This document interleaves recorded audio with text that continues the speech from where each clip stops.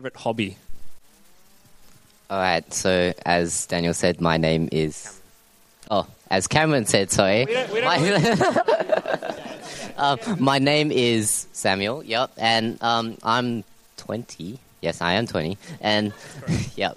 I'm studying at Monash Uni, doing Bachelor of Computer Science and Science, and something I enjoy doing is I like running, which I do every Sunday, yep. Awesome. So why haven't we seen you around here very much? Do you just not, in the last 2 years or so, do you not like us, or it could get awkward, but...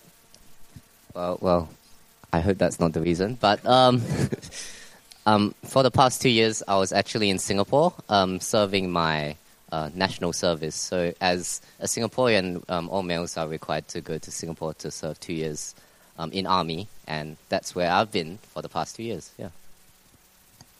So what sort of things did that involve? Obviously, you were there for 2 years. What was the kind of the process you had to go through, and some of the things that it entailed? Well, I guess you can think of it like a 2-year-long fitness camp.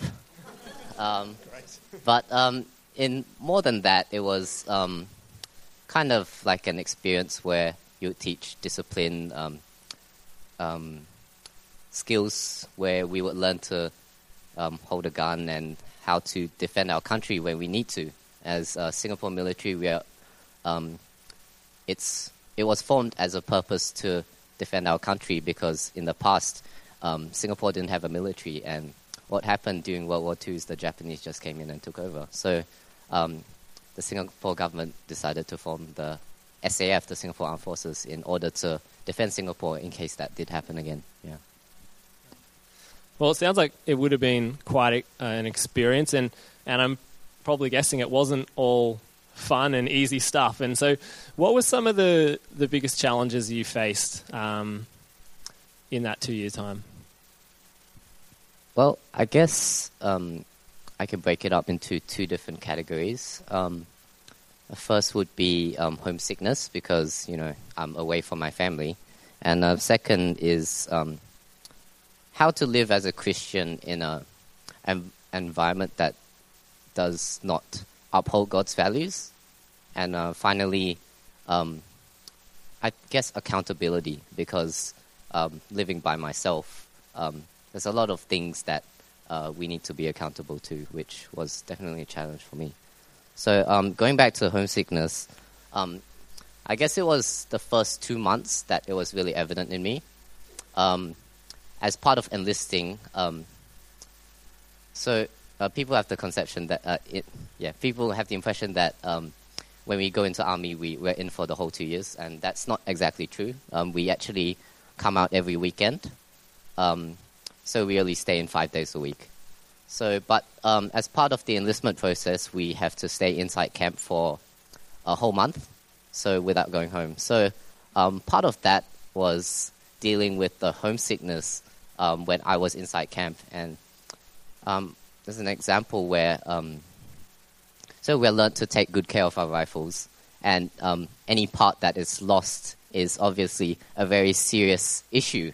So when I was a recruit, one of my section mates lost his muzzle. The muzzle is the front part of the rifle. And what happened is that thing had unscrewed and got lost. So it was a very serious issue. And what that caused was my bunk of about 16 people. We really got targeted by our commanders, and we would go through all kinds of punishments. Waking up early in the middle of the night, just to do some physical exercise, things like that. Yeah, so it was kind of tough, and especially when I went home after that 1 month of confinement, I really felt that, there's a sense of loneliness because there wasn't really anyone that would understand, when I went home. Because, I could talk with my parents, but it was something a bit different, and I guess that was kind of hard. But I think through that I came to realize that although my family is not physically present with me at that time, it was a great encouragement to me to know that they were still emotionally and spiritually present with me which I can really thank technology for that. Yeah, and it really has and I think that matters the most, more than any type of physical separation. Yeah. And so coming into the second part about living as a Christian in an environment that doesn't really honor God, the mentality inside Army, what quite a few of us have, is that because it's mainly conscripts who just go in for 2 years, then finish, they go out. So they have the mentality that, I can do what I want, provided I don't get caught. And that's a very common mentality for a lot of us.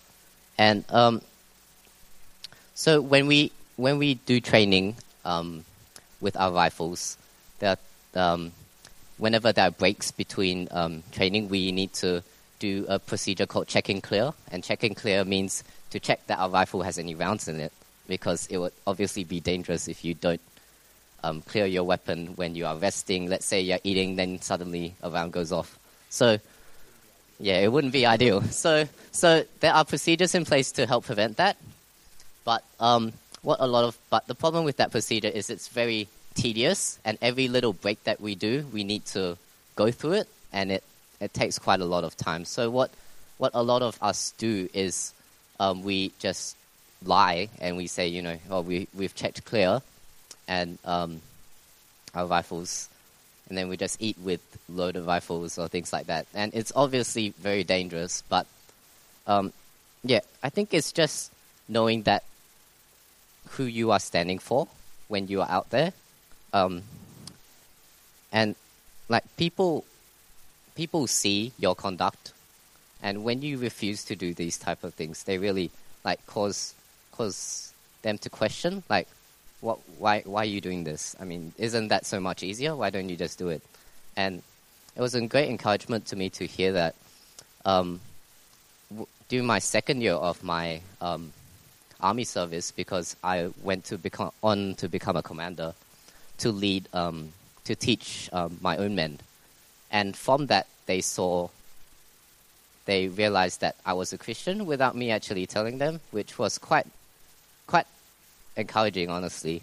And towards the end of their training phase, they really said, well, we could tell that you were a Christian just by the way you act. You refuse to swear, you conduct yourself professionally.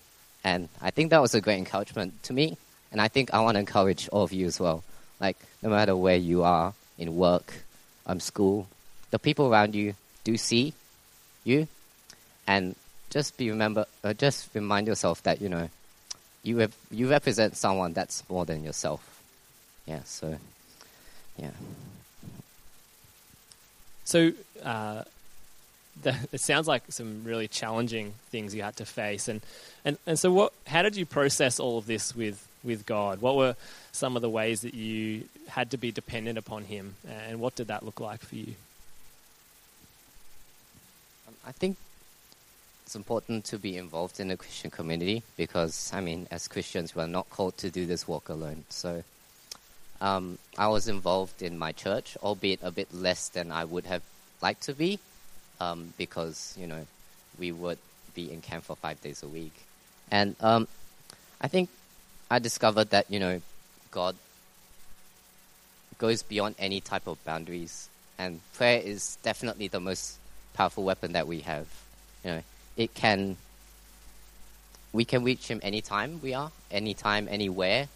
And when I go through trainings that are very tough, simple arrow prayers that, God, really help me to see you in all of this. I commit my day to you. Something that I would do is each day I would say, I would pray to God, say, use me to bless at least one person today.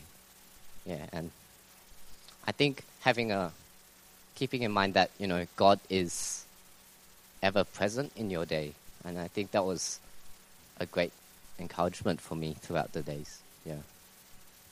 Awesome. Thanks for sharing that.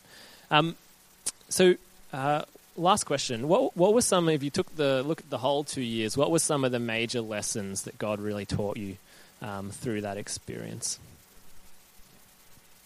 I think part of the army package comes with discipline training.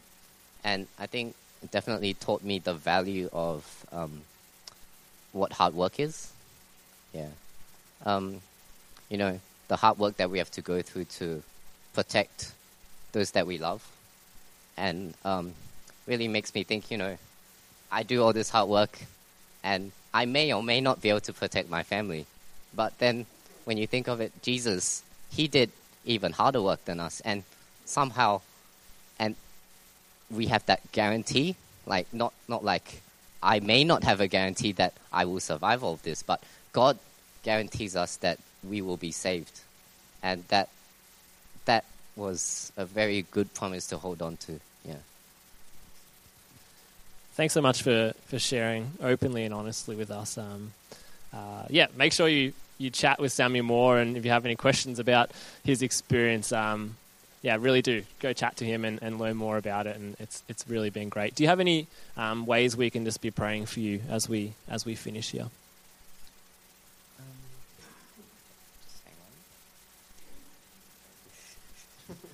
Okay. I think in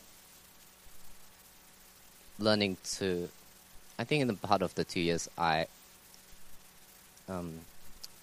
cultivated a sense of lack of graciousness. I think that was one of the things that became evident to me after I came back, because we have a high standard when we do our work. So we expect the same from others, and while that's not wrong, when other people fail to meet those expectations, I have the tendency to not be gracious to them. And I guess something that you can keep me in prayer for is to respond graciously to other people. I mean, keeping in mind that God, in his ever-abounding grace, showed it to us, and we should do the same to them. And that has been, I think, my challenge this year. Yeah. Why don't we pray for Samuel? Thanks again for sharing. Heavenly Father, we just thank you so much for our brother Samuel, for his testimony of the way that you've been working. It's not an easy thing to leave your family and to spend 2 years in a completely different environment, in a situation that is challenging and testing to his faith. I thank you that you gave him the perseverance. I thank you that he was able to give a good testimony to you through this time, through his hard work, through his integrity. And I just thank you, Lord, that you've brought him back here, that he's able to apply these things now that he's learned. Lord, I just really pray for him. I pray that as he, does apply these things, that you'll continue to keep his eyes on you, continue to create him in a heart of thankfulness for what you have done, for how you have saved him, the guarantee that you give us when we believe in Jesus, that we can come to salvation in that. And so I just pray that you'll keep his eyes on that and help him, because of that, to be gracious with others, Lord. Help him continually to do that by your Spirit. And so, Lord, we just commit him into your hands and just thank you for him. In Jesus' name we pray. Amen. Thanks, Samuel.